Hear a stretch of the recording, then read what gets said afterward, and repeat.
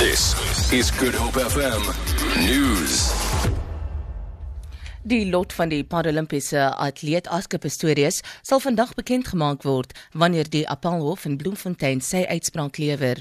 Appelregter atleet sal vanoggend 'n opsomming van die uitspraak gee. Die staat vra dat Pistorius skuldig bevind word aan die meer ernstige misdaad van moord met 'n minimum vonnis van 15 jaar tronkstraf. Sarel Mentjies berig. Pistorius het bykans 'n jaar van sy 5 jaar lange vonnis uitgedien vir die dood van sy vriendin Riva Steenkamp in 2013. Hy is in Oktober op korrektiewe toesig vrygelaat. Staatsaanklaer Gerry Nel het in sy betoog in die Appèlhof aangevoer dat die Hooggeregshofregter Thokozile Masipa deurslaggewende omstandigheidsgetuienis geïgnoreer het. Pistorius se regsverteenwoordiger Barry Roux het volgehou dat sy kliënt geglo het dat sy lewe in gevaar is en hy nie geweet het sy optrede is onwettig nie. Indien die Appèlhof regter Masipa se uitspraak herroep, sal sy 'n nuwe vonnis moet oplê. Sarel Mentjies, SAK nuus, Kaapstad. Die nuwe middel vir die behandeling van tuberkulose onder kinders wat tydens die 46ste Wêreldkonferensie oor longgesondheid in Kaapstad bekendgestel is nog nie in Suid-Afrika beskikbaar nie. Die pil is 'n kombinasie van vorige middels wat in een dosis saamgevat is. Die regering sê hy is bewus van die formule en werk saam met die Medisynebeheerraad om die proses te vergemaklik om die middel aan TB-pasiënte in die land beskikbaar te stel. Canola-produsente op Swellendam in die Suid-Kaap sê produksie sal nie geraak word deur die ineenstorting van 14 silo's met meer as 11.000 ton canola saad nie.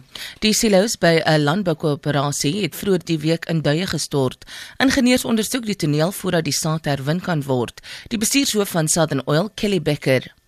Nee, dit gaan ons glad nie affekteer nie.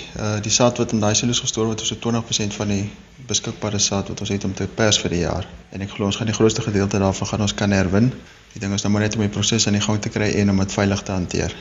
Ons koop basies die totale canola oes op en pers dit hierso. Ons maak basies canola olie, verskaf dit aan die groter industrie. Ons verpak dit onder ons eie handelsmerk.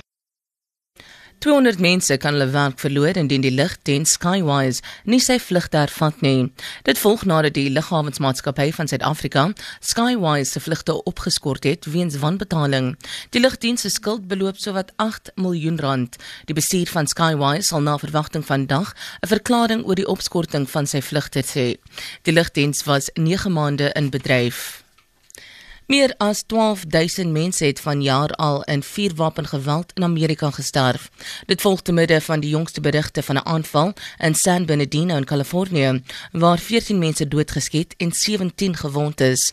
Die aanval was op 'n partytjie by 'n maatskaplike dienssentrum vir mense met gestremthede. Die twee aanvallers, 'n man en 'n vrou, is na 'n ure-lange jagtog in 'n skietery met die polisie dood. 'n Polisieman is gewond. 'n derde persoon, vermoedelik 'n verdagte, is in aanhouding. Die motief vir die aanval is nog onbekend. Dit is die 355ste massa-aanval in Amerika vanjaar. Op valutamarkte verhandel die rand teen 14.37 teen die Amerikaanse dollar. Die Britse pond kos R21.45. Die euro is R15.22 werd. Goud verhandel teen $1,051 fyn ons. En die prys van Brent-olie is $42.73 te vat. Vir Good Hope FM nuus, Alexander Rosenberg.